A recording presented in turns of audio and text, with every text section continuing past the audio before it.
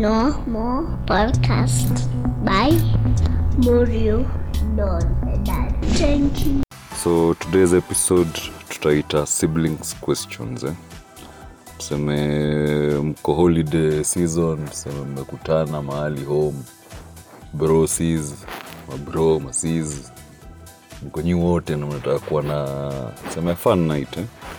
Na pia tuseme a night, tulisema hii podcast ni unlearning and learning. So maybe your night mnataka kuwe fun na pia muunderstand venye mmegrow differently. Na mkumbushane pia mahali mlitoka, si ndio? So the first question tuuliza your sibling. Okay, first kila mtu, every sibling will ask this question, ama rather every sibling must answer. Ikiulizwa kila mtu ajibu.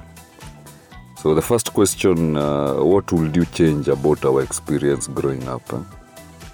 Uliza bro yako ama uliza sis. Question number 1, what would you change about our experience growing up? Ni nini hiyo unaweza badilisha ukaget chance? Na since mnashare so much, mnashare memories, mnashare history, mnashare past, ni nini hiyo unaweza change ukakuwa na chance? Experience hiyo moja growing up unaweza change.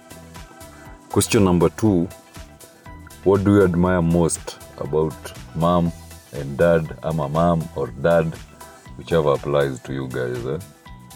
What do you admire most about your parents, ama about your parent? Question number 3, ini deep kidogo. In what ways did your parents let you down? In what ways did your mom ama your dad ama both let you down? What ways? Question number 4, how could I have been a better sibling to you while growing up? How could I have been a better sibling to you while growing up? Interesting question. Question number 5, what is your favorite childhood memory of us? Uliza sibling yako, what is your favorite childhood memory of us? Number 6, what is the worst fight you have ever had? I think tutakuwa na mingi. What is the worst fight we have ever had? Ilikuwa question number 6, yes. Question number 7, what is my most annoying habit? Kila mtu sasa hapa inafaa upashwe waambiwe what is your most annoying habit. Question number 8, what event in your life had most significant impact on you? What event in your life had the most significant impact in you ama on you? Ni impact gani hiyo mkiwa dogo, ni sahi, ni event gani hiyo kwa life yako ilikuwa na significant ama ilikuwa na impact kubwa sana sahi? Question number 9, what is the most rebellious thing ever done? My sister, pali huko si unisaidie kujibu hiyo. What is the most rebellious thing you've ever done? Unajua kuna ma black sheep. So black sheep kasi karibu kila kitu ilikuwa rebellious.